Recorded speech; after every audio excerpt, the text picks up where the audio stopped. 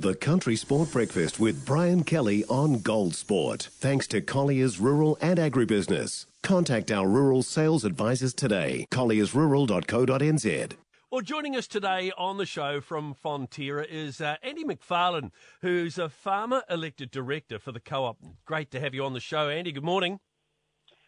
Good morning, Brian. You're just heading to the Riccarton Racecourse for a meeting this morning, I believe.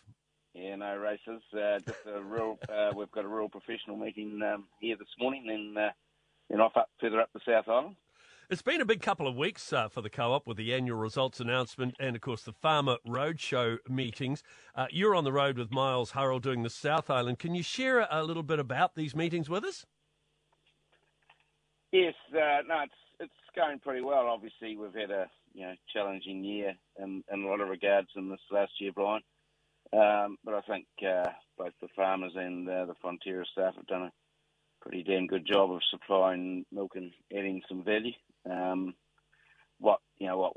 What we've been able to talk through is the strong earnings that have had a lot to do with the fact that we've got good scale and diversification, and it's our optionality to allocate milk to the best performing channels that's given us a good result. But as always, there's always something around the corner. So we've, particularly in the North Island, the crew up there have had some big weather challenges, and combined with cost inflation and high interest rates biting.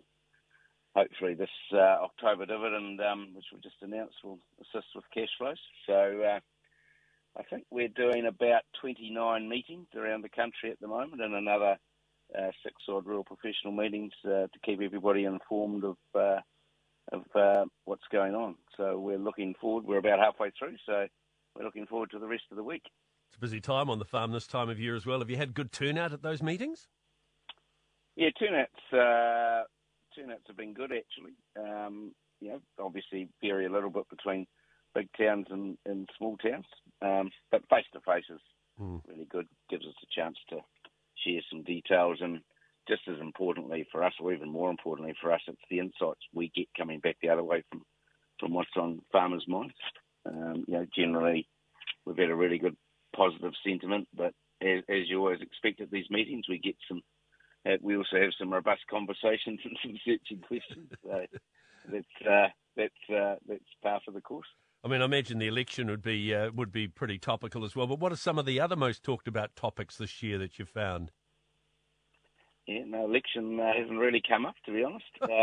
Maybe they do that at a beer afterwards. Look, farmers are really interested in the international supply-demand balance, both in the markets that everybody talks about, like Southeast Asia and China, but also across the channels. And by channels, we mean ingredients, which has had a stellar year, food service, which has really recovered coming out of COVID, done really well, and consumer performance, which, while the underlying performance was good, has been masked by some write-downs on a couple of key businesses.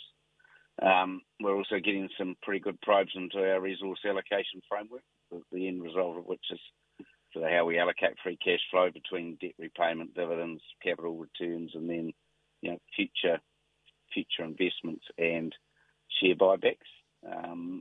Another area we're getting a lot of interest around is our objective to reduce cash operating expenses by about 4% a year and increase gross profit by 2% a year. And that's really coming from the fact that when you're having a good year, you've got to put the pressure down and say, how do we just continue to get better? So some good questions there.